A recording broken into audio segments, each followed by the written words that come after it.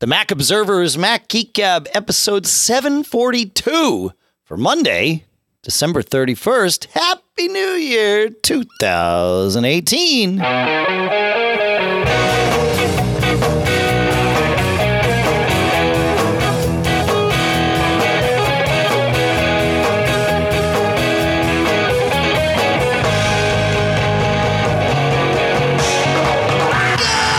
Folks, and welcome to the Mac Observer's Mac Geek Gab, the show that for over 13 years has been here, taking all your questions, taking all your tips, taking all your cool stuff found, mixing in our cool stuff found, sharing everything, answering what we can, with the prime directive being that we each, every one of us, me, you, him, her, all of us, learn at least 5 new things each and every time we get together. Sponsors for this episode include OpsGenie, now from Atlassian at opsgenie.com, LinkedIn Jobs, where you can get $50 off your first job post at linkedin.com/MGG, and Otherworld Computing at maxsales.com. And we'll be talking about some of their new Thunderbolt 3 stuff, both in the sponsor spot, but also just throughout the episode, because that's kind of how this goes here at Mac Geek Gab. Here in Durham, New Hampshire, I'm Dave Hamilton. And here in Fairfield, Connecticut, this is John F. Braun. How you doing today, Mr. John F. Braun? Winding down. Winding down the year. Sliding into the, getting ready to slide into that new year. Okay, so you're rounding first and sliding into the second of 2019 for something like perhaps that. One of the first sports analogies we've ever had on this show. So at least we got one in 2018. That's good. That's good. All right. You know what? Let's dive right in here, John. Let's go to Mark here. We started last show talking about contacts, kind of ranting about contacts, and we have maybe a thought or two to share about that later in the episode. But Mark had a question about sharing contacts, and Mark pointed out, he said, when I was sharing a contact from my iPhone 10 with his wife's iPhone 8, both running iOS 12, so I don't think the iPhone model numbers mattered here, but of course they might, which is why I share it. He says, I noticed the titles for child and spouse didn't transfer properly, and the order was not the same. And sure enough, like, things were all messed up. The titles were reversed. The names, some of them were reversed. The titles had weird characters in them. And I said, okay, well, what method did you use to send these? He says, I used Share Contact. Okay, great. And then airdropped it. And that was what he did. And I said, okay, well, I've certainly done that, but I haven't gone and looked on the other side, because usually I airdrop them to someone else and checked, right? But I know that I have done it with iMessage. And so I said, well, try it with iMessage. And sure enough, with iMessage, came through perfectly clean. So there's some little tip here that for some reason, sharing however it shares via airdrop and however it's parsed, so it could be on one end or the other, we don't really know, but that method can result in jumbled contact records, whereas sending via iMessage tends to keep everything in its place. So there you go.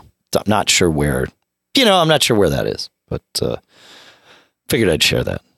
Any thoughts on that? Parsing error. It's either a parsing or a parsing error on the receiving end, or an encoding error right on the sending end.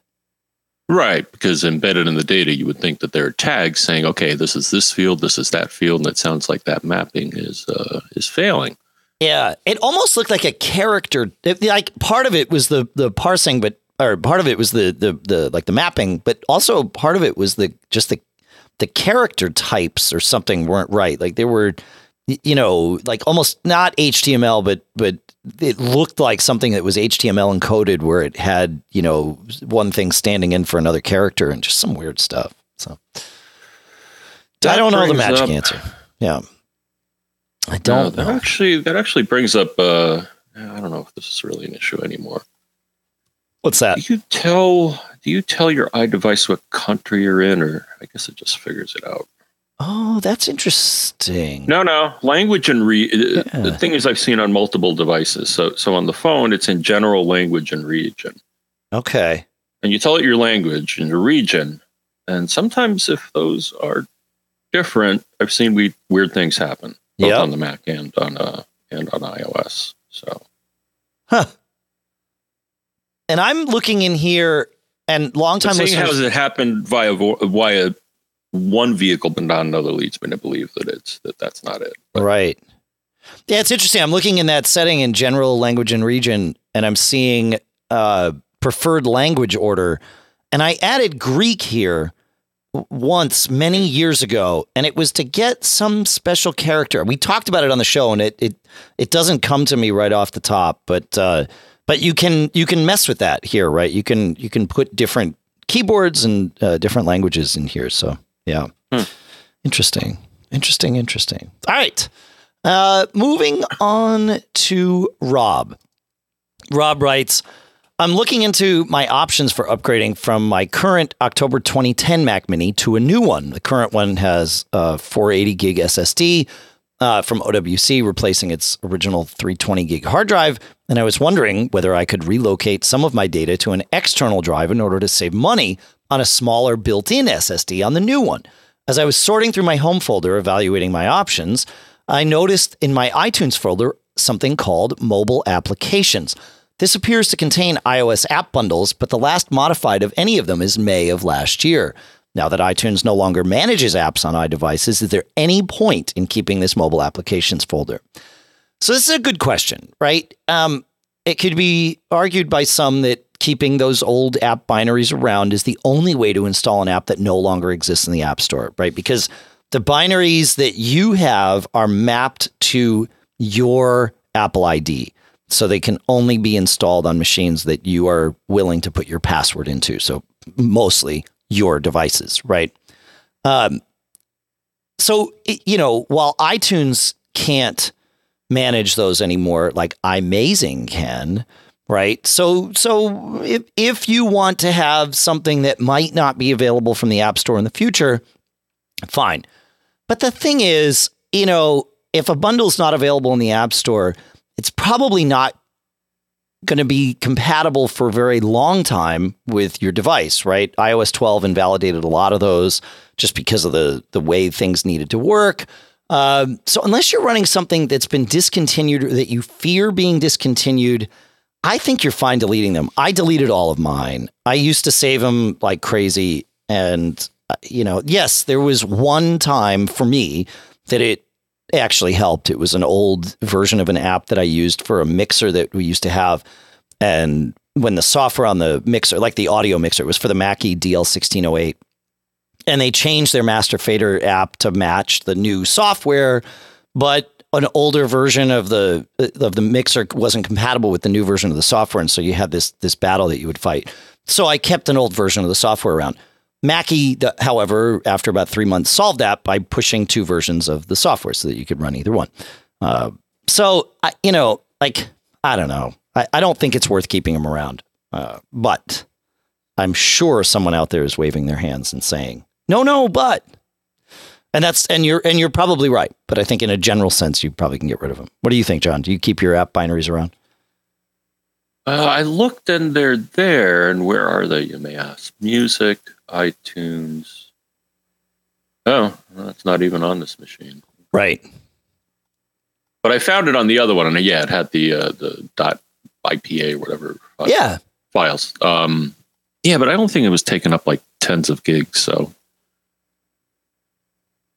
I was like, Right. Yeah, maybe I will delete them. Right. Let me see what 14.5 gigabytes for all the stuff in there. Yeah, it's a lot of room. Yeah. But there's, and the date of all of them, like the most recent one was dated 2016. So it's like, I haven't done anything with it, but it's all old stuff anyways. I'm looking, like the first one is Era 1, like a really old version. So. Yeah, right. Because iTunes hasn't been saving those since, for at least a year and a half. Right.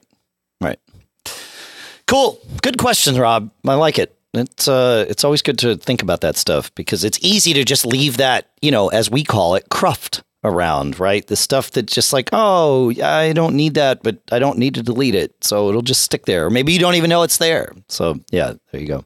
That's what we do here. I want to take a quick minute and talk about our first sponsor, which is OpsGenie, now from Atlassian at opsgenie.com. You know how it is. If you listen to this show, you know that incidents are inevitable. And really what it comes down to is how you deal with them. That's what we do here every single week. We talk about how to deal with incidents. Well, the first thing is knowing that an incident happened. And this is where OpsGenie comes in, because not only do you want to know, you want to make sure the right people know at exactly the right moment. And usually the right moment is as soon as possible. So this is where OpsGenie is brilliant, because what happens is it, through its engine of smart notifications and timing and all of this, it empowers your development and ops teams to plan for service disruptions and stay in control during incidents. It gives your team the power to respond quickly and efficiently to unplanned issues, and it helps to notify all the right people through a smart combination of scheduling and escalation paths. All of these things taking into account stuff like time zones, holidays, vacation schedules, all of this good stuff. And because the folks at Atlassian know that the world doesn't live in just the OpsGenie bubble, they allow for deep flexibility into how, when, and where alerts are deployed, supported by over 200 integrations like Jira, Amazon CloudWatch, Datadog, New Relic, all of these things. Some of them Atlassian's products, of course, others not Atlassian's products, because again, they grok that you use tools that work for you, and they want to make sure they integrate with all of those tools, no matter who makes them. They're a really smart company. They really know what they're doing there. And so OpsGenie tracks all the activity on your incidents and provides useful insights that you can look at to improve future responses. Very cool stuff. We've used it here. It's saved my bacon. I like to tell the story about how we had a major problem while I was asleep, and I awoke to alerts that the problem happened, that the right people were notified, and that by the time I woke up, the problem was solved. This is how it should be in real life, folks.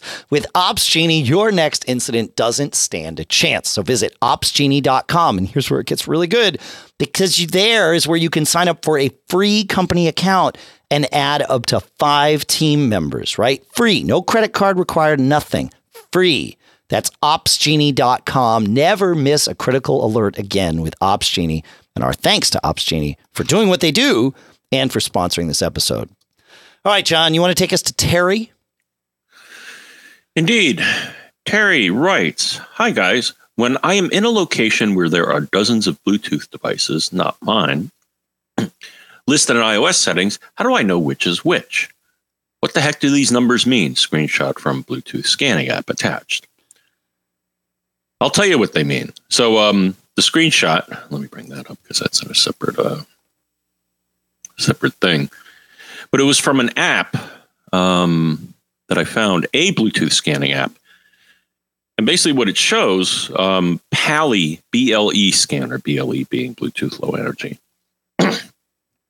All it showed was name, the RSSI, a time and date stamp, and then a big long hexadecimal thing.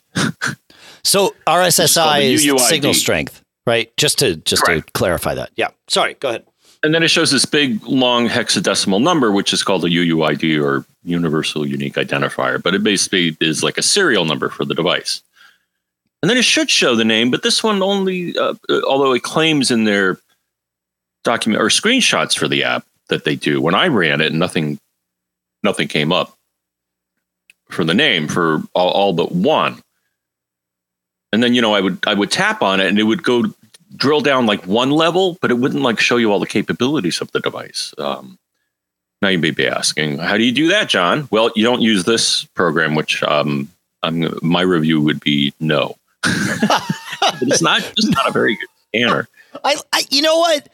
That's how it should be for reviews. Maybe we need to completely revamp. We did years ago. We revamped our review structure at Mac Observer so that it wasn't just 1 star through 5 stars or whatever. It was like, yes, you should get this.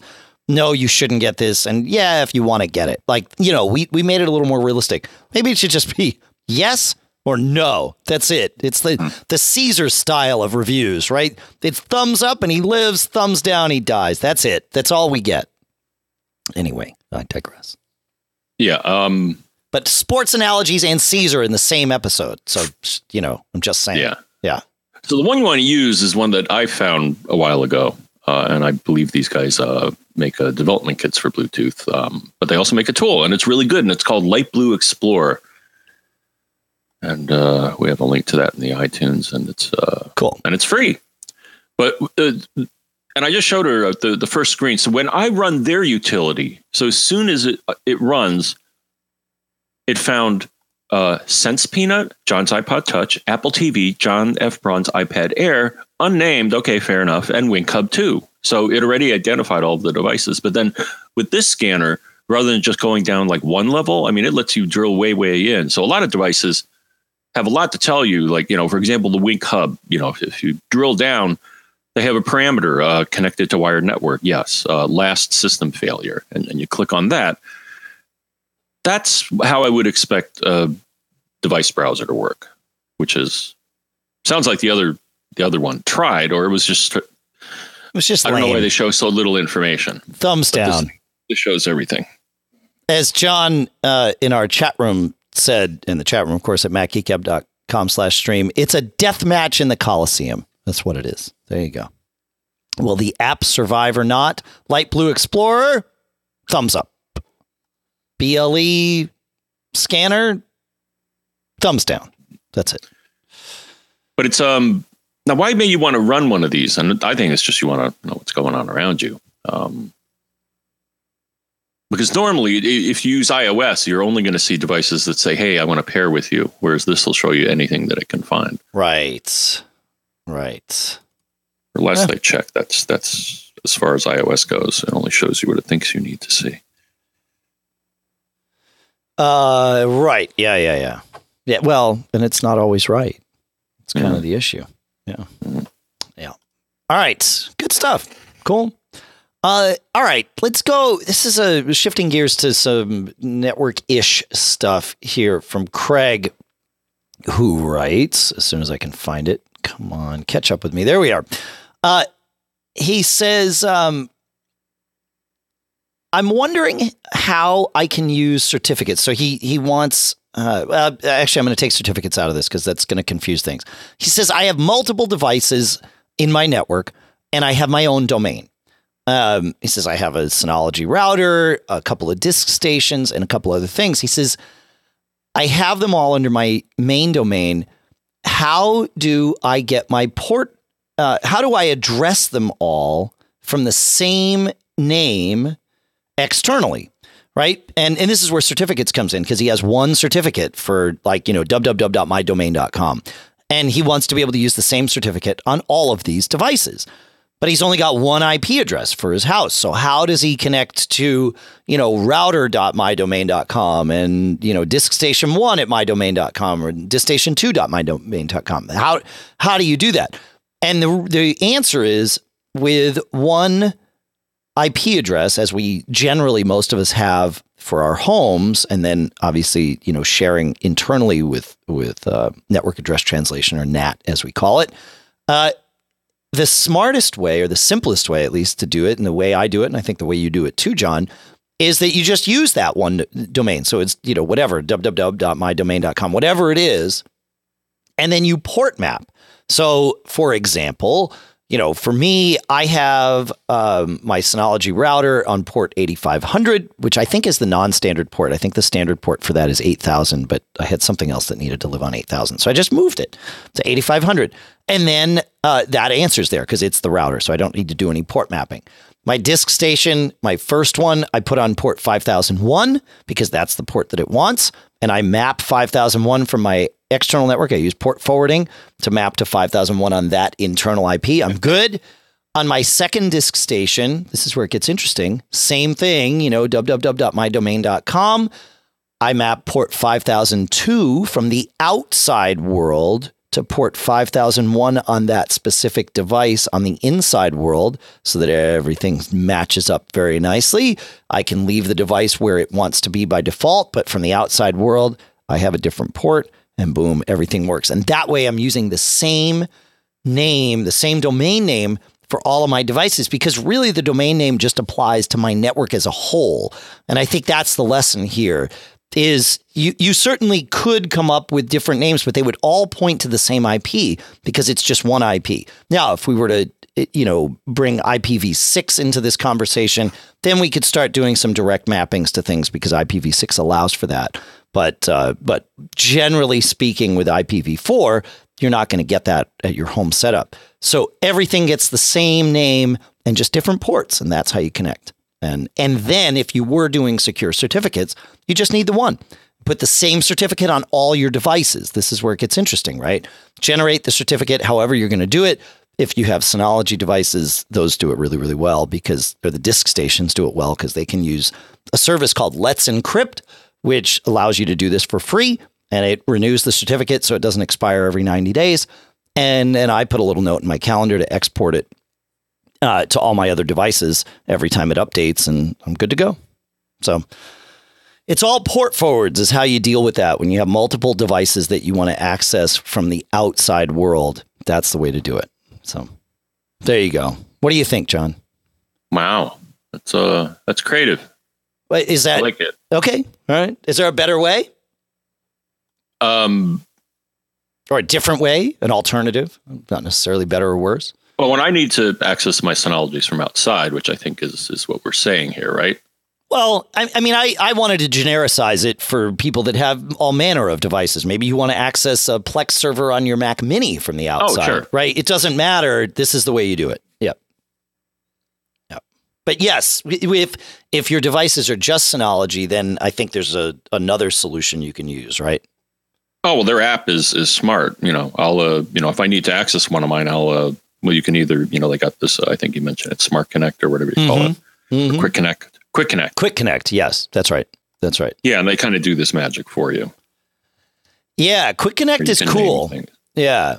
Because it doesn't. So I think they're doing what you're doing, but they're kind of automating it a little bit, I think.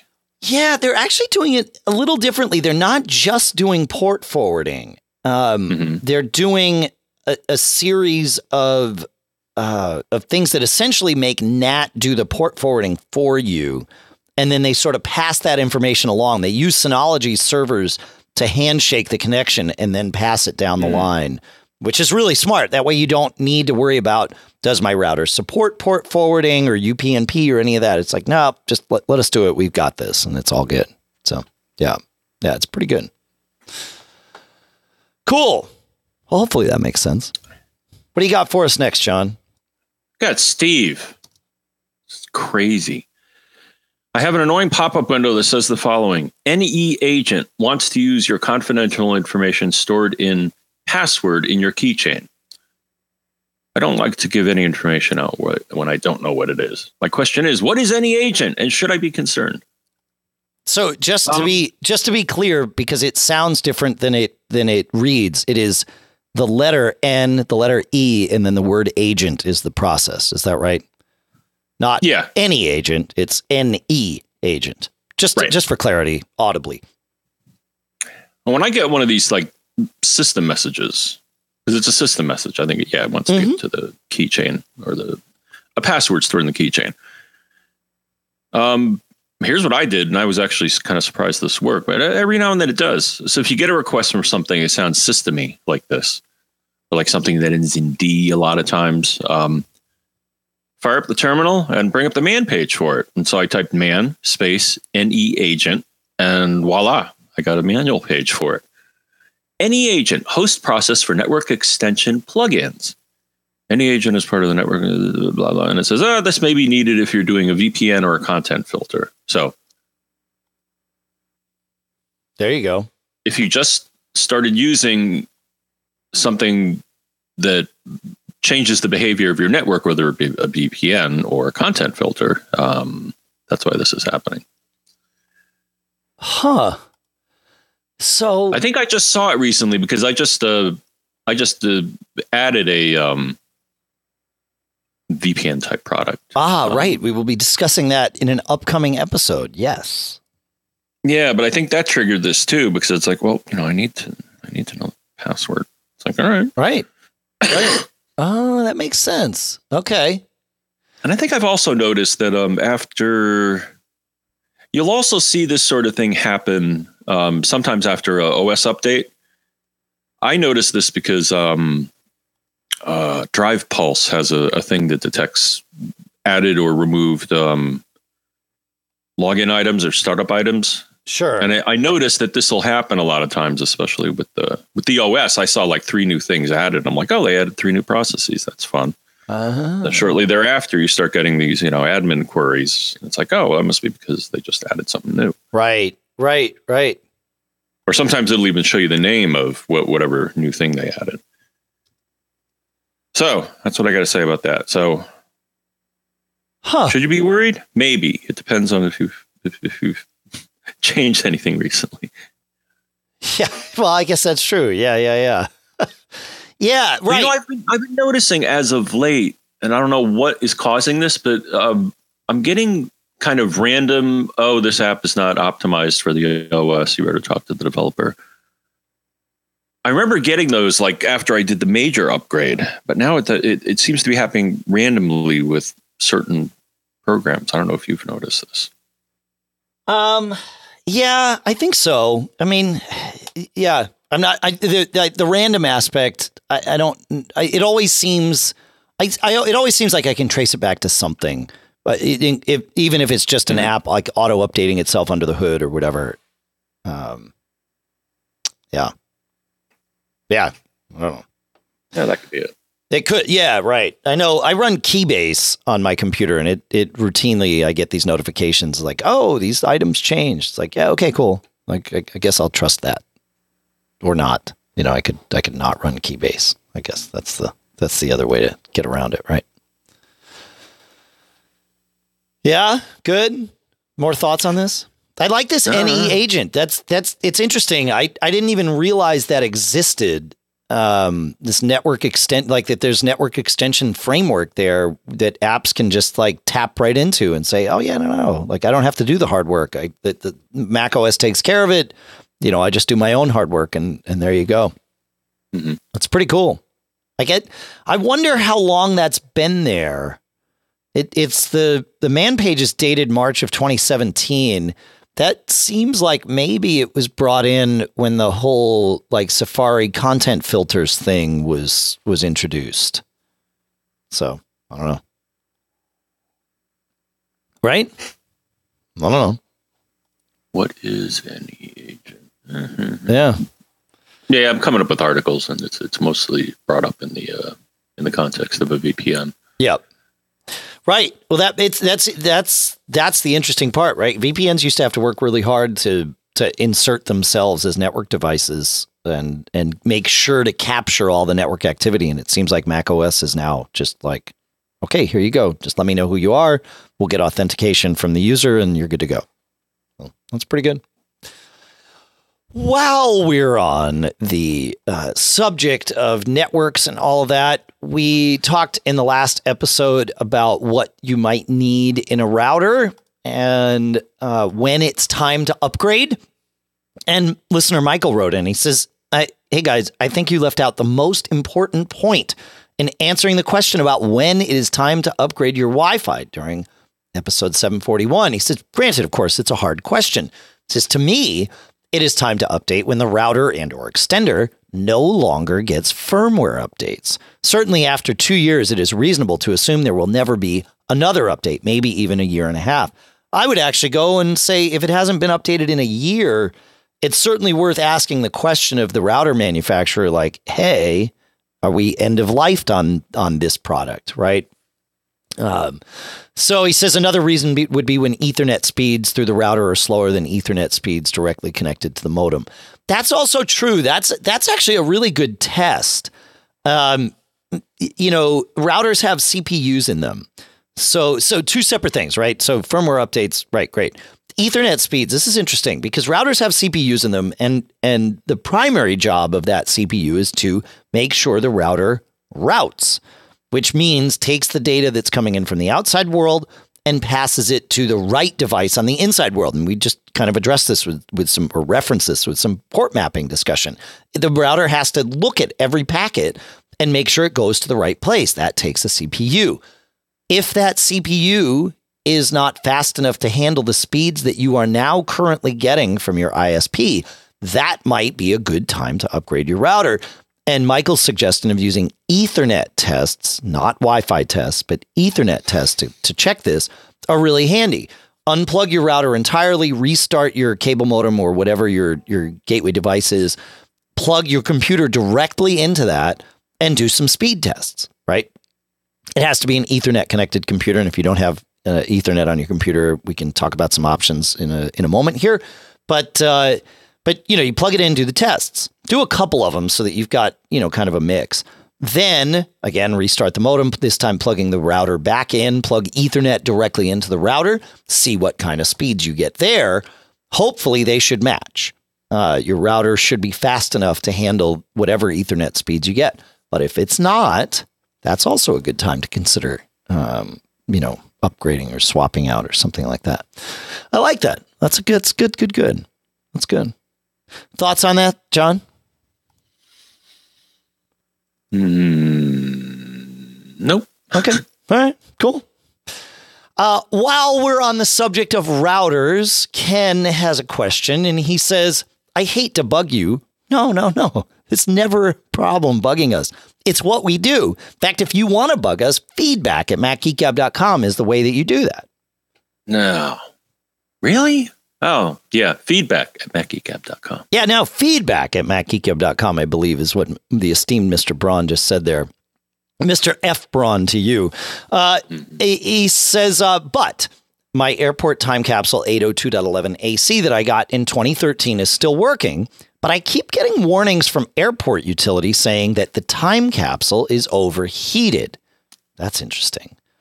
I think that's the first I've ever heard about airport utility saying that. He says, I have a Charter modem that's DOCSIS 3.0, and I'm looking for a new router now, and my wife keeps hearing sounds near the router, and she fears it might cause a fire. Mixing those two data points together, I can't necessarily disagree with your wife.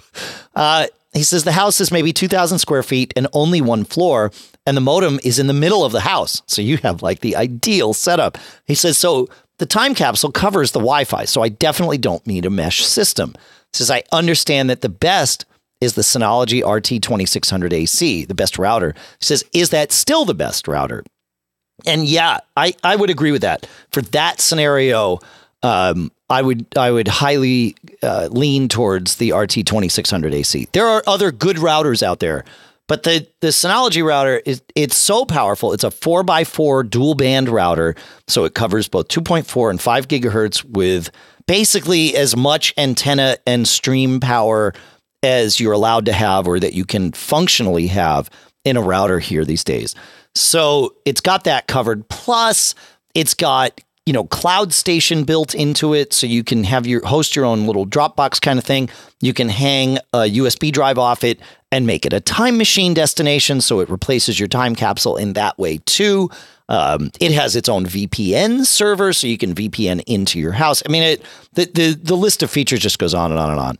So, and the user interface is fantastic. It's a great as far as standalone routers go, I really haven't seen anything for the general purpose user that beats this. Certainly there are some gaming routers that have some really stellar features, and we've talked about those in previous episodes, but for, you're straight ahead, here you go, here's a router.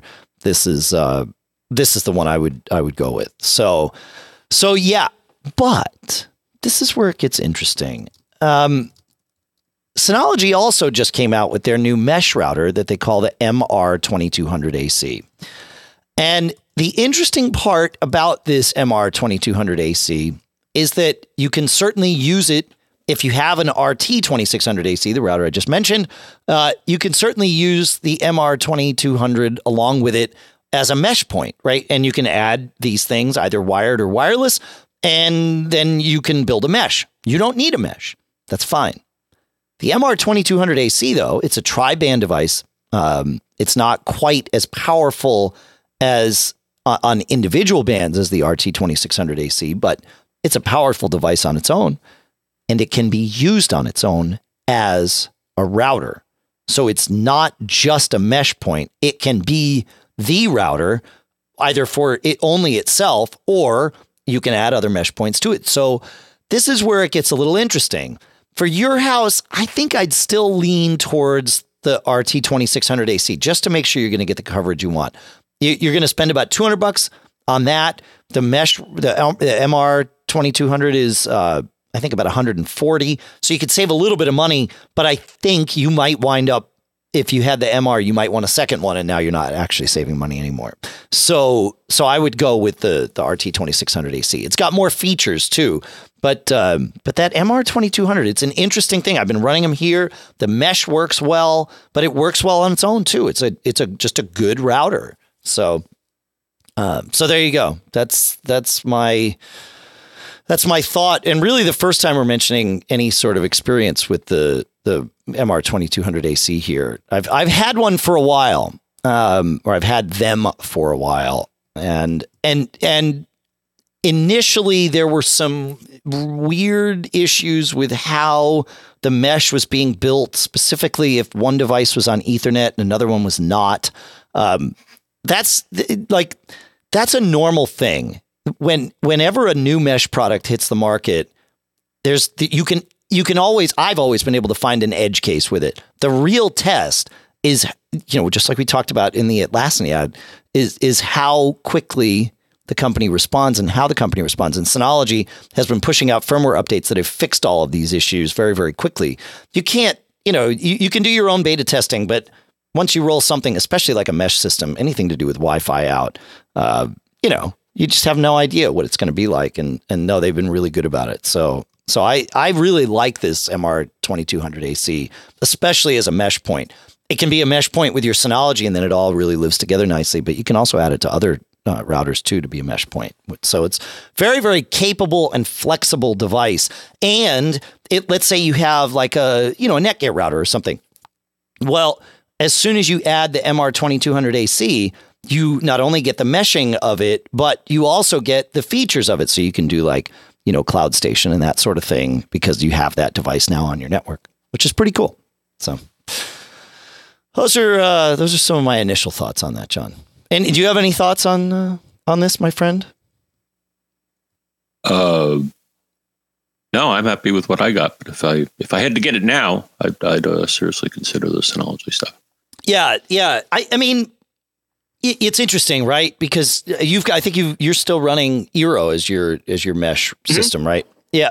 Yeah. I don't need any more. I mean, I suppose I could buy. You could always have more, right? It's just I don't need. No. I'm content with what I have here. Yeah. One interesting thing I found about this is I've never heard of a time capsule reporting that it's overheating. That's same. Weird. Uh-huh. I know. Now, it could have a temperature sensor in there. Well, I'm almost certain it does. Yeah. I'm wondering if that. I wonder if there's like dust accumulation.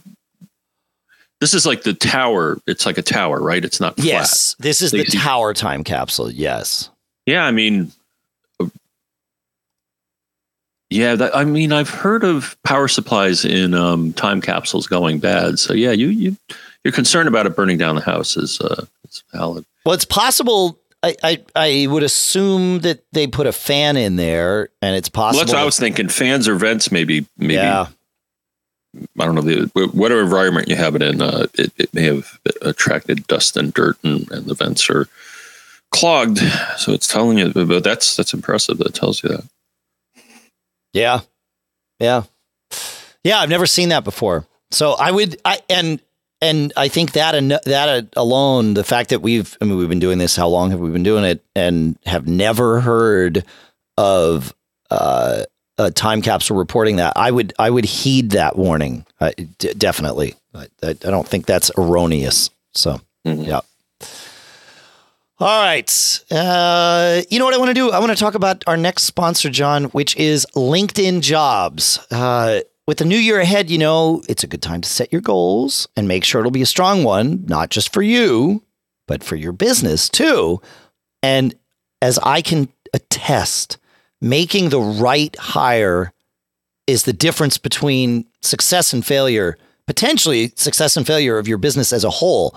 I've made the right hires over the years and lived to tell the tale. I've also made absolutely the wrong hires over the years, and thankfully have lived to tell the tale, but have been through some dark times in the business making the wrong hiring choice. And so you can post on a job board and just hope that the right person will apply, but why leave it up to chance when you can post your job where people go every day? Even if they're not looking for a job, they go to LinkedIn to make connections, grow their career, and discover other opportunities. That's what LinkedIn's for. That's what I like to call LinkedIn's unfair competitive advantage, right? You're not going to these other job boards if you're not looking for a job, but you're probably going to LinkedIn pretty regularly.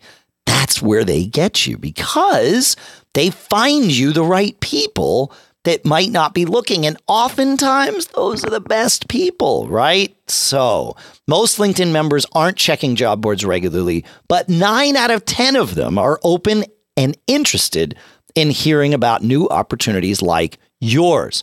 With most of the U.S. workforce on LinkedIn, posting on LinkedIn is the best way to get your job opportunity in front of more of the right people, people with the right skills, people with the right backgrounds for exactly your role, who might be ready for something new, right? This is how it works. It truly is the best way to find a person who can help grow your business. And that's why a new hire is made every 8 seconds using LinkedIn. I've used LinkedIn Jobs. It has truly helped us find some stellar people. And here's a deal for you. You can find the right people for your business this year at linkedin.com/MGG and get $50 off your first job post. That's linkedin.com/MGG to get $50 off your first job post. LinkedIn.com/MGG. Terms and conditions apply. I have used this. You may well find your prime person before you've used up that $50. This is truly something that is valuable here. And I'm really stoked to be able to offer it to you. Again, it's linkedin.com/MGG. Our thanks to LinkedIn for sponsoring this episode. All right, John, we've got some tips here. Listener Paul has kind of a fun tip. He says, listen to podcasts at 1.25 or 1.5 speed. He says it really powers through them and keeps you more engaged, especially if you're trying to catch up to podcasts after the holidays. And he says you can also play YouTube at faster than normal speed to power through some of the long, hour items that still get the info. And he says, since I'm now used to 1.5x podcasts, it was a really easy change. I had no idea you could do this on YouTube, but it's right there. It's super easy. So the other tip that I'll offer, and this is more for fun than for actual productivity, is try listening to a podcast at half speed. Listen to John and me here at half speed. It'll sound like we're stoned, man. It's so ridiculous to hear, us plodding through all this stuff. So highly recommend it just for your entertainment. Then you might want to nudge it back to 1 or even 1.5 as Paul suggests. So thank you for that, Paul. Good stuff. Yeah, good. Thoughts on that, John? Options. Options. Yeah, I like it. Coolio. All right. Let's see. Next up, we have another tip. We have several tips in a row here. Another quick tip, though. This one from Scott, who says, the things I learn. If you double tap on the minutes in the iOS time picker, you can change from 1 minute to 5 minute intervals, right? Or to 1 minute from 5 minute intervals. If you're in the calendar, when you're picking times, it shows it in 5 minute intervals. Well, if you want to set an event that starts at 10:13 a.m., you double tap on that, and now you can set those specific times. You don't have to wait till you get back to your Mac like I've always done and change it there and type it into the calendar. It's pretty good, huh, John? There was a Reddit thread that Scott linked us to. Yeah, so we'll put that in the show notes too. Pretty good. Any thoughts on any of this, my friend? No, I think they sound all like happy accidents. That's the thing is, yes, Or somebody just getting curious. Oh, I wonder what happens if I tap on that. Oh. So now we've referenced the sport analogy. We've referenced Caesar, and with you citing happy little accidents, we've now also referenced Bob Ross. So this is fantastic. This is perhaps my favorite episode ever. And we're not even finished. Yeah. Okay. Moving on. Phil has a clarification to offer. He says in I think it was Mac Geek Gab 740, you guys were discussing ports and devices. He says Dave commented that one of the devices was USB 3.0, not 3.1. USB 3.0, as Phil correctly states, is no more and has been absorbed into the USB 3.1 spec as USB 3.1 Gen 1. So that's, yes, you are absolutely correct. And he links us to a Tom's Hardware article that sort of pedantically, in a well thought out way, walks through why this is and how this is and all of that stuff. So, yeah, great. So much fun. USB. Why USB? Do we have letters and numbers that mean the same thing but sound different and all of that stuff? It's crazy. It's crazy, John. Any thoughts on all that? One's faster than the other, I think, is pretty much it. No. Oh, that's what I got from the article. I guess that's true. Yes. Oh, no, you're right. Yeah, one is just faster than the other. Yeah. God. Why they do this to us, though? I just don't get it. I don't like it. Well, I don't know about renaming standards. That I find confusing. Yeah. Yep. Yeah, and you're right. One is faster. Gen 1, or as it used to be called USB 3, goes 5 gigabits per second, maximum throughput, not guaranteed like all the time, but maximum throughput depending on the devices. Whereas USB 3.1 Gen 2 goes 10 gigabits a second. That's what they say. That's it. There you go. Done. Thank you for that, Phil. Good stuff. Yeah, good. We can move on now. Past that. Mm-hmm. All right. Listener Jason, we've been talking about USB-C. Now that's different than USB 3 because, as we know, letters define the shape of the connector. Numbers define the speed and capabilities of the transmission. Anyway, Jason says, after listening to Mac Geek Gab 740, and you were talking about trying to find USB-C and Thunderbolt 3 docks and hubs. He says, I'm part of the Mac admins community, and a fellow admin has created an amazing spreadsheet and blog post going over exactly this. And sure enough, Jason has found a stellar list of some of these things here and a Google Doc to go along with it that really kind of lists through all of these, not all, but most of these devices and how they all work and all of that stuff, the different capabilities. They've got pricing in there, but of course pricing changes pretty rapidly. But it tells you how many USB-C ports, how many, if is there Ethernet, does it have DisplayPort, does it have mini DisplayPort? So we'll put this list. We'll put this list in the show notes, of course, because it's super handy to have and be able to look this stuff up, especially as lots and lots more devices are coming out that are supporting all this stuff. Right, John? I got one. What do you have? One USB-C port is what I mean. You have one on what? Well, on a charger. Okay, got it. Yeah, right. Which charger is that? Ventev. Okay. That combined with a USB-C to Lightning cable from Apple will let you fast charge their latest phones. Got it. It's the fastest charging you can do. Yeah, I was like, what am I going to do with this? I don't have anything that has USB-C. And it's like, well, now I do. Interesting. All right. Well, for the future, I can use it to charge all sorts of other things. But, sure. That time will come. That time will come. Well, that time has come for me, John, because, as listeners know, Lucas and my son and I got new MacBook Airs for Christmas. And so I am now in the USB-C world here. What listeners don't know, but you did, John, is that I didn't share because I wanted it to be a surprise, is my wife now has a new Mac Mini for her desk at the house, which has USB-C, but also has USB-A ports and an Ethernet port and an HDMI port. So it's really well configured. It's got they're USB-C ports that support Thunderbolt 3, just like the two USB-C ports on the MacBook Airs also support Thunderbolt 3. So very versatile in that regard.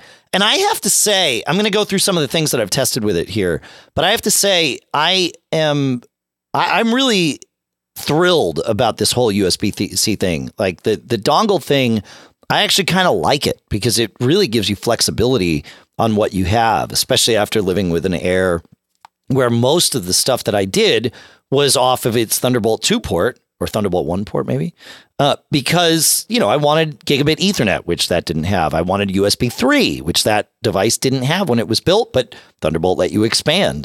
Or let me expand. And so there you go. So I've messed with quite a few of these things over the last couple of weeks as I've been testing these Airs and all of that stuff. There are a couple of favorites that have shown up for me. IoGear makes a USB-C travel dock that has power delivery. So there's a couple of features that, and this is why this chart that Jason found is great, because it allows you to narrow down on what you need. A lot of these things, will give you ports, but will they let you power the device through it? Or do you have to, if you want to charge, say, your MacBook or your MacBook Air, do you have to plug the charger into a separate port, or can you plug it into a port on the dock? So being able to pass power, aka power delivery, is an important thing. And this one from IoGear does that. It also has a cleverly included Ethernet port in it, so you get Ethernet on this, which I find handy to travel with something that can let me plug into Ethernet. It's rare that I do that in a hotel nowadays, but it has happened. And when you're on the road and it's midnight, it's nice to already have this device with you. So that's one of the reasons I like this IoGear thing. It's very handy in that regard. And it's $69. It's got power delivery and Ethernet. Kingston also has a pretty cool little hub. It does not have Ethernet, but it does have HDMI and a couple of USB-A ports. The IoGear one also has USB-A ports on it. That's sort of a given. You need some USB-A ports. And it does support power delivery, so you can go through it, and that's $50. And one that I really like, but does not have power delivery, is the very sleek and cleverly designed Anker USB-C hub. It's got 3 USB-A ports along the side, an HDMI port along the side, and an Ethernet port in the end. And the thing is like barely wider. I mean, it's essentially as wide as it would need to be to have an Ethernet port on it. That's it. It's really sleek and slim. This will be the thing that lives in my laptop case, just because of how compact it is. But it doesn't pass power delivery. Now, obviously, I have 2 ports on the MacBook Air, so I can charge with one, but having power delivery is nice, right? So there you go. And then another one that kind of comes in here is Kensington makes what they call a USB-C travel dock. It's larger, but for $76, it's got pass-through USB charging, Ethernet, HDMI, VGA, which can be handy. If you're trying to connect to an old projector or whatever, and 3 USB-A ports. So that's that. As far as the USB-C stuff goes, those are the things that I sort of narrowed down on. I tested a bunch of others, but frankly, some of them were crap. I will point out, even though the device was crap, so I won't talk about which one it was, but the MacBook Air's USB-C ports are spaced exactly the same as the 2 on the side of the MacBook Pro, which means that those docks that plug into both ports simultaneously will work with the MacBook Air. No problem. Even stuff that was built prior to the Air being announced and released, I tried a few of them. They plug in no problem.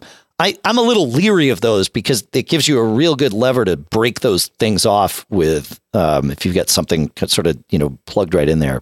But they will work. So just so you know. Thoughts on that before I jump into Thunderbolt, John? Nope, I'll probably need one of them someday. Yeah. So Thunderbolt docks are, they are a thing. And if you have a Thunderbolt equipped Mac, you probably at least consider getting a dock in the past if you don't already have one. Super handy, being able to add lots and lots of ports. Of course, Thunderbolt, if it's a powered Thunderbolt dock, a Thunderbolt 3 dock, it will also power your, it'll charge your laptop, so it can act as a desk-based charging station, so you don't need to buy another charging brick. Like, that's all included. And the two that I've looked at there are the OWC one for $299 and the Kensington one for $199. They both pass 85 watts of power. Our MacBook Airs, only the charger that comes with them is 30. So this is more than enough. And they have different configurations of ports. The OWC one has, it cleverly has a mini display port on it, which is handy because it sort of fits all those other things. It's got 5, I think, USB 3.1 Gen 1 ports and Ethernet and then a couple of, USB-C ports to, to plug pass through and audio and all that good stuff. And then the Kensington one has a display port on it, like a larger display port, which can also be handy, as well as, a bunch of USB-C ports and Ethernet and all that good stuff. USB-A ports and Ethernet and all that stuff. So it's worth checking those out. Those are both powered. Those have 85 watts. IO Gear has a little clever Thunderbolt 3 travel dock. I'm not sure where this fits into the mix. It's cleverly designed. It contains its own little cable. It doesn't pass power because it has no way of taking power in. It's got DisplayPort, HDMI, USB-A, and Ethernet. One of each. That's it. So it kind of gives you, everything you might need in a hotel room, I suppose. But you might want another USB-A port, and it doesn't have that. So, and it's $136. So I'm not sure where this fits in the realm, but it's so cleverly designed, I didn't want to ignore it. So that's what I got on those, John. Thoughts on anything else? I got some chargers to talk about too, especially one that I'm very excited about. But while we're on the Thunderbolt thing, I figured I'd. All right. Yeah. Good. Anything? No. Okay. Well, while we're on the Thunderbolt thing, I'm going to take a detour here and go to our third sponsor, which is OWC. And OWC makes all kinds of great Thunderbolt things, including their new Thunderbolt 3 10G Ethernet adapter, right? It allows anybody with a Thunderbolt 3 equipped Mac or PC to download stuff 10 times faster than gigabit Ethernet. Plugs right into one of your Thunderbolt 3 ports. It's actually got a great little design. It's got the Ethernet port at the end. Of course, it will also support gigabit Ethernet. So this could be the device that you take with you, and that you're always going to get the fastest that you can. And this, this epitomizes the benefits of Thunderbolt, because here you have a Mac that either couldn't come with Thunderbolt with a gigabit Ethernet, or in the case of like the Mac Mini that I got for Lisa, chose not to order it with 10 gig Ethernet. But sure enough, I can add it. That's what Thunderbolt lets you do, is it lets you expand the capabilities, and OWC is right on the forefront of all this stuff. So you got to check this out. So go to macsales.com and that's where you can find this. We'll also put a link to it in the show notes here, of course, because that's what we do. But while you're there, you can check out their Thunderbolt 3 dock that we just talked about. And when it's time for a RAM upgrade, or you need an external hard drive or a case for a hard drive that you've got, OWC is where John and I go. We just visit macsales.com.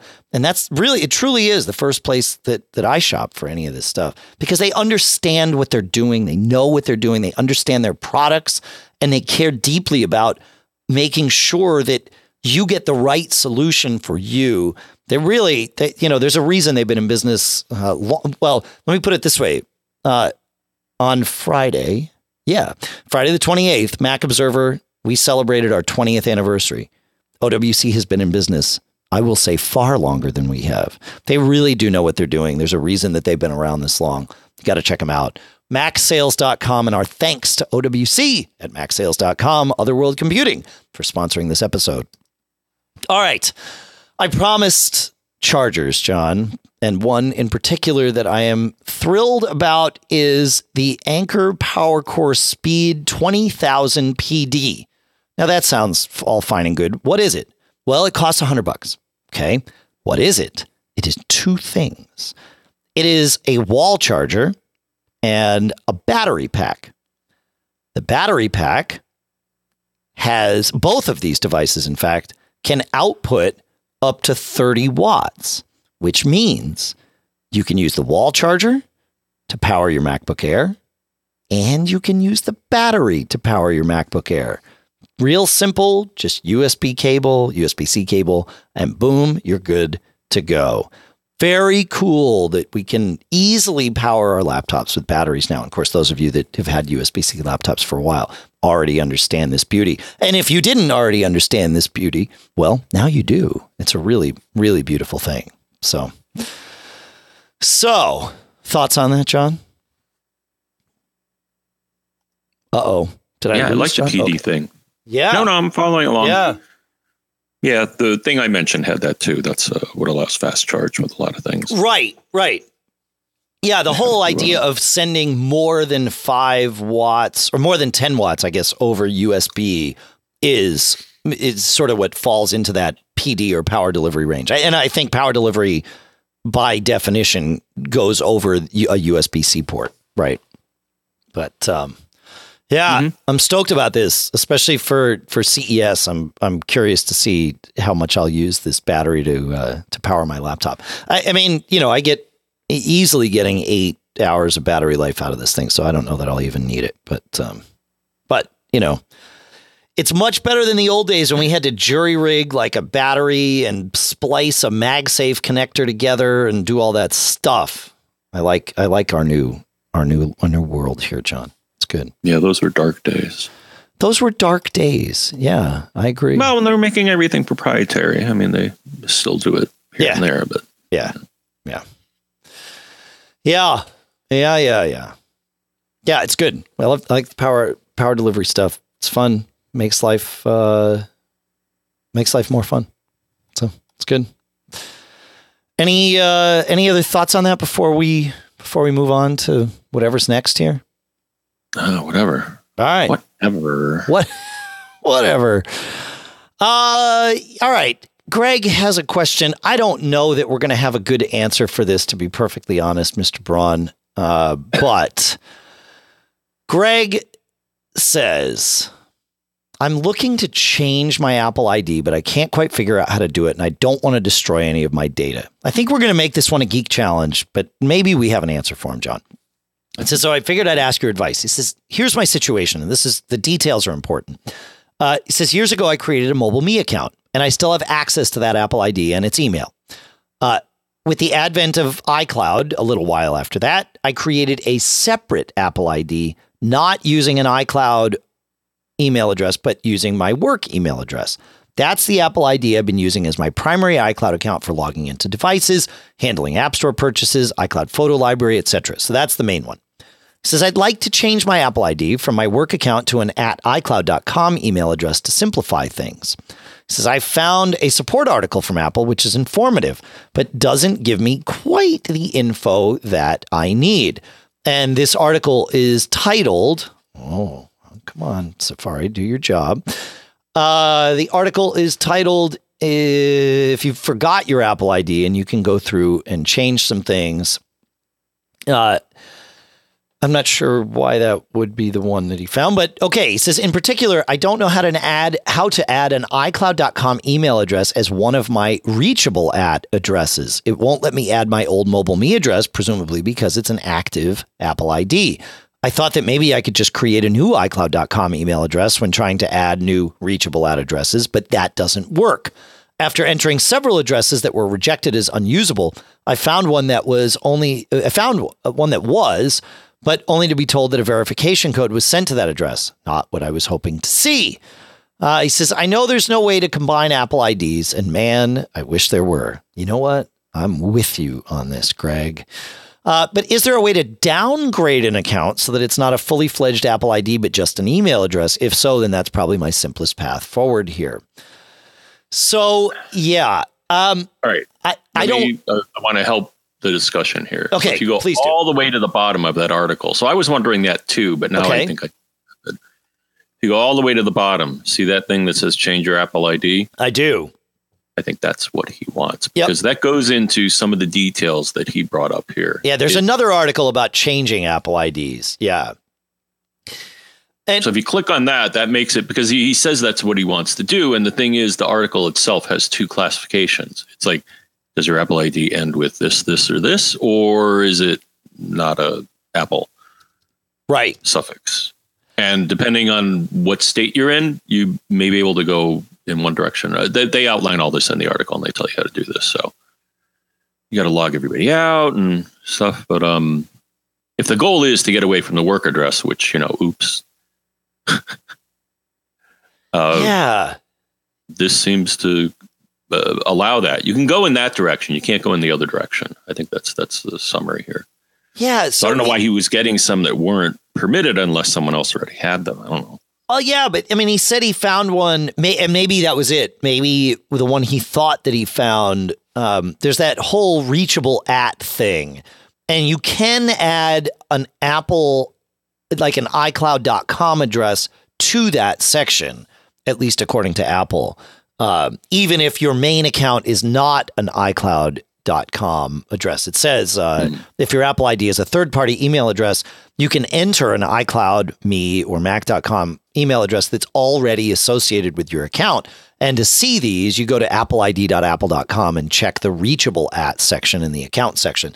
So I think what he wants to do is possible. However, I don't know that you can do what he wants and downgrade this other one.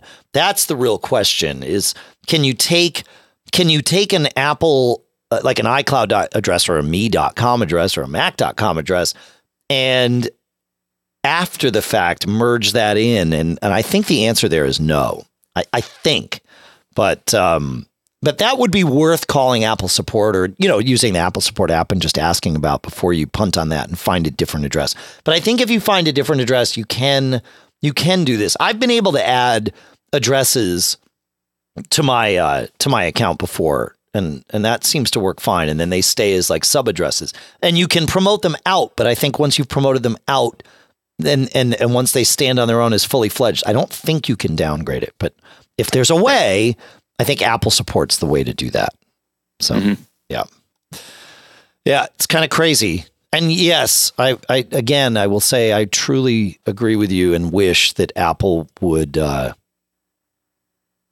let you merge Apple IDs. I grok that probably creates major headaches on the back end for them. So maybe that's not the right way to go. But still, it would be helpful for us as users. So, any more thoughts, John? Nope. All right, then let's go to David. And David says, someone donated an old iPad A1337 to a charity my wife works at, and she brought it home for me to troubleshoot. And I can't seem to get past one thing. It won't boot. He says it's odd. When plugged into any of my USB hubs or Mac Mini, the screen will have a little black background flicker and nothing else. If I use one of my iPhone plugs and plug it into the wall, though, I can get it to boot to a connect to iTunes prompt, holding, sleep, and home. However, when I unplug it and to plug it into the computer, it immediately shuts off. Is the battery just completely toast and this thing is bricked, or do you have any other troubleshooting or suggestions? So it sure sounds like the battery is the issue here. And I'm wondering if you could find a USB hub or like a Thunderbolt dock. Like I know my Thunderbolt 2 dock that I have on the iMac downstairs from OWC has obviously a bunch of USB-A ports on it. One or two, the two on the side are high-speed ports, but they're also sync ports, right? So you can use them, say, to power an external hard drive or fast charge your iPhone or iPad or whatever. I wonder if that's what this needs. It needs enough power to actually run the thing because the battery's dead. So plugging into a port like that also then syncs with the computer, and then doing the thing where you hold down the sleep and home would allow you to have the computer see this. I think you need a higher powered USB port than your computer or existing docks or hubs provide. And I think that, but the core issue is that the battery's shot. I would agree with that. And so maybe you just want to do a battery replacement on it. And then, and then it sounds like you might have a further option down the road. I don't know. That's my thought. What do you think, John? You could run a tool like Coconut Battery, which requires you to connect via USB to your iDevice, and it'll show you the battery level, and it's probably like 0 or something. Yeah, I think that's the problem. It won't even see it, right? Because it's not powering up to announce itself. Like, it needs more power. But I agree with you. Yeah, Coconut Battery would be the way to do it. Yeah. Well, no, the steps, the holding down those two buttons is like doing a restore or something. It puts it into, I don't know if we call that DFU mode, but we put it into restore mode. I think that DFU mode is one step past that. But yep. Yeah, it's pretty crazy. Pretty crazy. All right. Any other thoughts before we move on here, John? No. All right. Gary writes, he says, my late 2015 iMac has been having moments where the machine will momentarily freeze with the beach ball, hiccup on iTunes, and doing other random tasks. The problem is particularly noticeable when I'm watching a YouTube video, and if it's a longer one, like part of a video game walkthrough. The video will freeze, but the audio will continue, and eventually the video will speed up to the current point and resume. On iTunes, the song I'm listening to will momentarily stop and then resume, and sometimes even deleting an email will cause a hiccup. Given the machine's age, I'm thinking the internal hard drive is showing warning signs of its impending demise. My AppleCare runs out at the end of the year, and as we all know, AppleCare is a one-time deal, and you cannot renew it. He says, I know it's the machine because I don't have these issues on my phone or other laptop on the same network. He says, I've seen videos on how to change the drive on YouTube, but it looks pretty tough for my comfort level. He says, I do a nuke and pave each time Apple releases a new version of macOS, so I just wiped this back in September when Mojave was released, so I don't think it's a software issue. He says, I use Google Chrome as my default browser. The OS and programs are all up to date, and I have security software running. So, yeah, I would tend to agree with you. I mean, you could boot in safe mode and see if this happens to kind of skip any potential, CPU type things. I mean, and that's actually one thing I would check is Launch Activity Monitor, or if you're running something like iStat menus, is the CPU pegged at these times when it's lagging? If it is, then that's something to look at, right? But if it's not, and especially if it's happening in safe mode where you're not running whatever security software might be there, because that too is sort of built to get in the way, or just disable your security software temporarily to test this. Barring that, yeah, I think it might very well be the drive. It's possible. It's hard to say for sure, especially, troubleshooting from a distance via email. But if you've got AppleCare that runs out before the end of the year, get a case opened with AppleCare right away. Even if you're going to do some more troubleshooting on your own, get a case open with AppleCare right away. Because I think once you've got the case opened and reported the issue, even if like they don't have an appointment for you right away or whatever, you'll still get the benefit of it being covered under AppleCare, if the case opened before it expired. So yeah, that would be the thing. I'm not convinced that it's the drive. This does sound like a CPU or even GPU thing, although the iTunes thing sort of mitigates that or negates that. That's not the GPU, but it could well be the CPU getting bogged down. It could be your security software, or it could be the hard drive. But I'd open an AppleCare case before your AppleCare winds out. So, yeah. Thoughts on this, John? Yeah, I could see a dying hard drive as affecting performance because you may be swapping Sure from that drive, and if the drive is starting to fail, that's going to take longer than necessary, causing pauses. Right? Maybe. Yeah, maybe. Yeah. I mean, I've certainly seen, what he talks about with iTunes lagging an email, deleting an email causing a lag, like that definitely could point to the hard drive, especially once we sort of disable whatever security software it is, just to get that out of the way, because we don't know what that is, and that could very well be it. But it wouldn't surprise me if it was the hard drive. But it could be something else too. There's other things to look at. So, yeah. All right. Any more thoughts on that, John?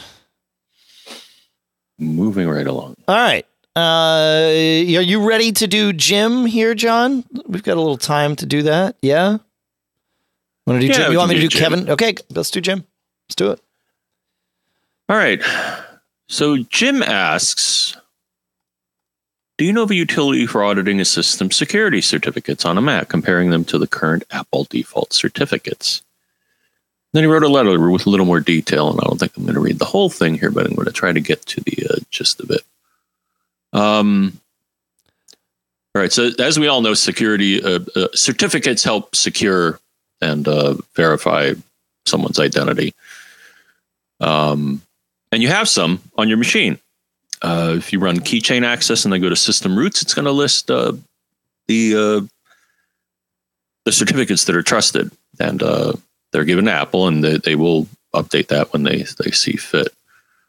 So he found an article. Which one is it here?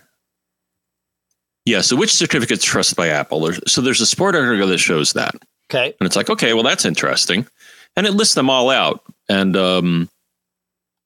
but then it also gives instructions on how to look at least on the Mac, what they call the trust store. And there's actually a file, I guess we'll paste that path in here, where if you look at this file, so it's an HTML file, so it'll open up in your browser, but if you find this file and click on it, it'll show you the same thing. But what it also shows you is the trust store version. And I think the current one is 2018071800. Then he said, okay, and by the way, I noticed the discrepancy between the stuff in the article and the stuff that I see in the trust store file on my computer. And he identified certain certificates, and I verified that they were, in fact, installed on my system. So I don't think there's anything to worry about. Here's what he found is basically Apple hasn't updated that article. Aha. So that's why he's seeing a difference. And I figured what they did is, so between, because the article says this is for macOS 10.14, not 10.14.2. So it looks like they haven't gotten around to updating that article yet. So I think he's okay. Okay. Then he identified another certificate that also wasn't listed there. And I'm like, okay, fair enough. And it's actually an Apple developer certificate. And I think it may not be listed in the trust store because it's not a root certificate. It's an intermediate certificate. But now back to the question of, is there a utility where you can audit your keychain? And I would say the best utility is probably Keychain Access. Yeah, it's a manual audit, right? There's no way to say, make sure I have the defaults, right? What you can do, so you can click on System Roots, you can click on a certificate, you then go to the Keychain Access menu.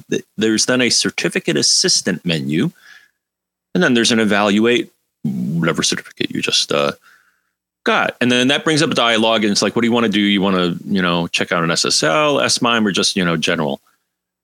And if you say that, it'll then show you the trust tree, and it'll show you the same thing that you see for the most part in the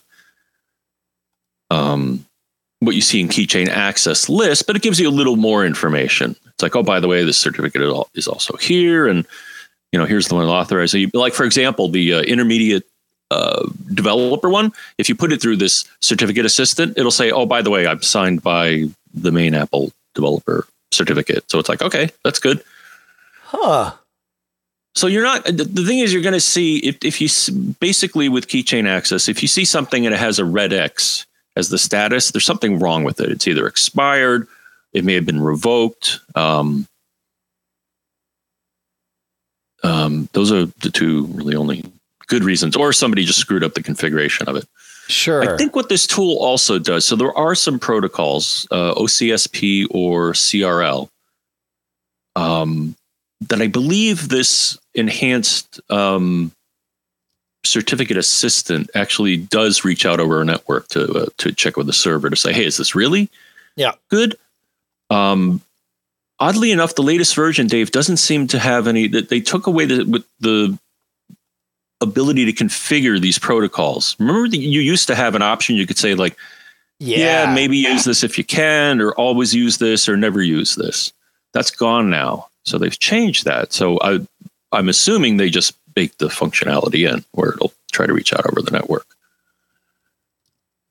And I'm like, I don't think there's anything to worry about. And then got another response saying, well, there was somebody that pulled this fast one a while ago. It was a vendor that released I think it was a headphone software or something. And the problem is they had a self-signed certificate that they had you install, I guess, to then do, interact with their software. That's a really bad idea. And what happened is that it was kind of an exploit because I guess the thing is they didn't encode it properly so you could read the private key. And so it's possible for somebody to try to pull a fast one by doing something like that. So that was just a poor implementation of certificates. But even if that did come up, but the Mac should ask you, especially if something is like, oh, well, wait, this is a self-signed certificate. Are you sure you want to trust this? I think the Mac will usually flag that. At least like with so for example, I have a self-signed Synology certificate. And I think the first time you encounter the site, the Mac will say, hey, this is self-signed. And it's like, do you want to trust it? And I'm like, yeah, because, I just generated it. Yeah, right. Yeah, of course. Yeah. Of course. Yeah. If you know. Yep. Yeah. So you should always get a warning with self-signed certificates, which basically mean that you say, hey, I'm okay. Right. Is what a self-signed certificate, whereas a signed certificate by a CA means, well, I say he's okay too. And it's like, oh, all right, well, that's fine. Right. Yeah. So I did some digging on this too, and I found Reddit. No, it wasn't Reddit. It was a Stack Exchange thing that goes all the way back to Snow Leopard, where someone was essentially asking, how do I restore the default certificate settings? Right. Because that would be a way to say, yep, look, I just want to wipe the slate. I want to make sure I have what macOS wants me to have and nothing else. And let's go. And there's no way to like open keychain access and say, go, right? But if you were to wipe a drive and install a fresh copy of Mojave and update it to, all the latest and greatest, whatever, let software update do its thing, then you would have a default set of certificates. And those would be the .keychain files in system library keychains. And you could take those and then replace them or put them in place of the ones that you have on your existing system. I don't have to say, but I'll say it anyway, that I highly recommend you back up your systems before messing around with this stuff. But that should work, especially if you're just taking the 2 .keychain files, or I think it's 3 now, but moving those and wiping out anything, any other .keychain files that are there, then reboot, because you're changing some core level stuff. It's always better to reboot when you do. That should get you there. Like that. In fact, I can't imagine why it wouldn't. You'd still have any of your user certificates that you installed because those are stored in your user's keychain, not your system keychain. But this would wipe out any of that stuff and get you the default things for your Mac. Mm-hmm. So that would be one way to do it. That'd be one way. That's what something I would spend my time on, but fair. Okay. Yeah. No problem. Yep. Now there is as a parting word. So I'll have to see if I can find that article, which about that exploit. Yep. But now there is something called certificate transparency that is kind of making the rounds, and I think it's an attempt. I think Google is leading it, or at least I thought they hosted a page talking about it. But, yeah, you've mentioned this before. Yeah. Well, I think you mentioned it to me. You're like, I heard of it. I think you heard about it at Pack Tech, right? But, that could have been. Yeah, you're right. And you were like, hey, you should know about this. I'm like, okay. So I looked, and it's basically an effort to open up the standard so there's more touch points, so that if a certificate gets compromised, someone will know about it sooner rather than later. I think that's basically what this is accomplishing. Yep. Makes sense. Because right now, the way the system is set up, if somebody manages to forge a certificate saying it was signed by you, but it really wasn't, there's no way for the current infrastructure to let you know that.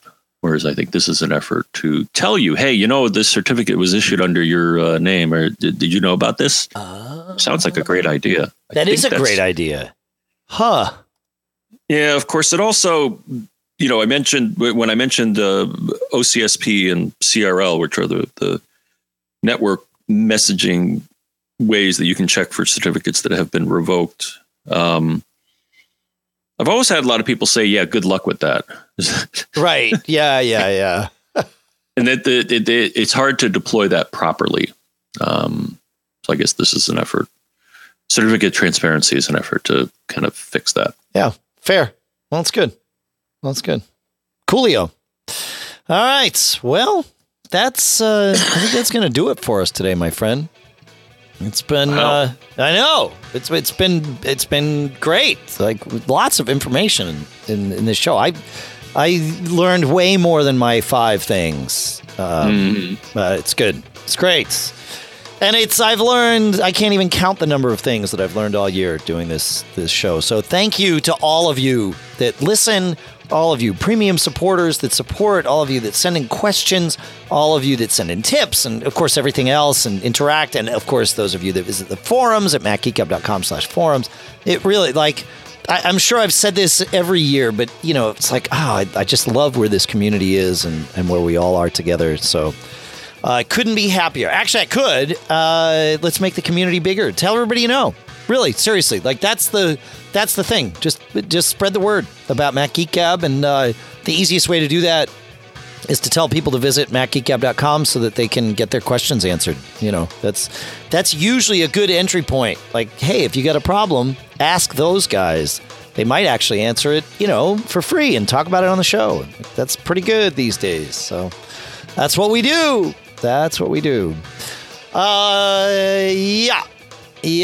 Yeah. All right. What else do we have here, John? We talked about the email addresses. You premium folks, you know that you can email premium@macgeekgab.com. And if you want to learn more about that, macgeekgab.com/premium.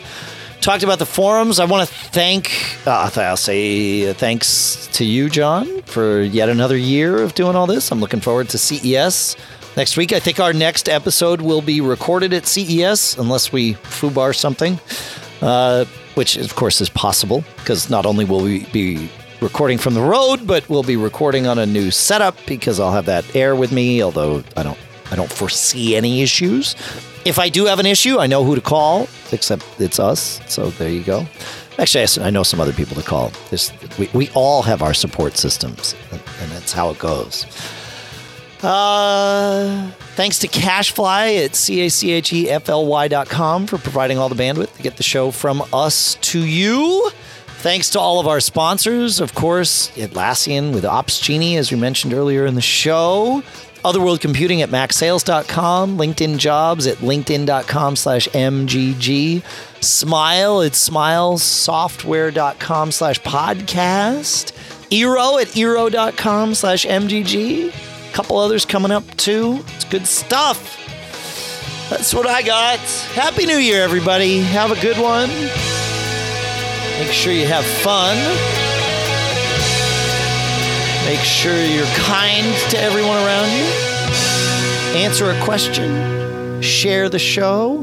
John, any words from you as we make our departure and say goodbye to 2018 and say hello to 2019?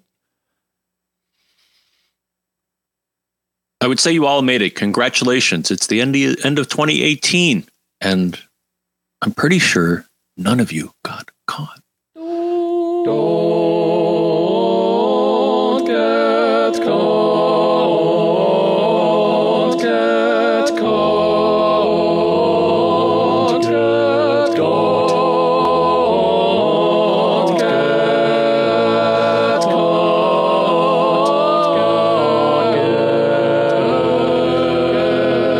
caught.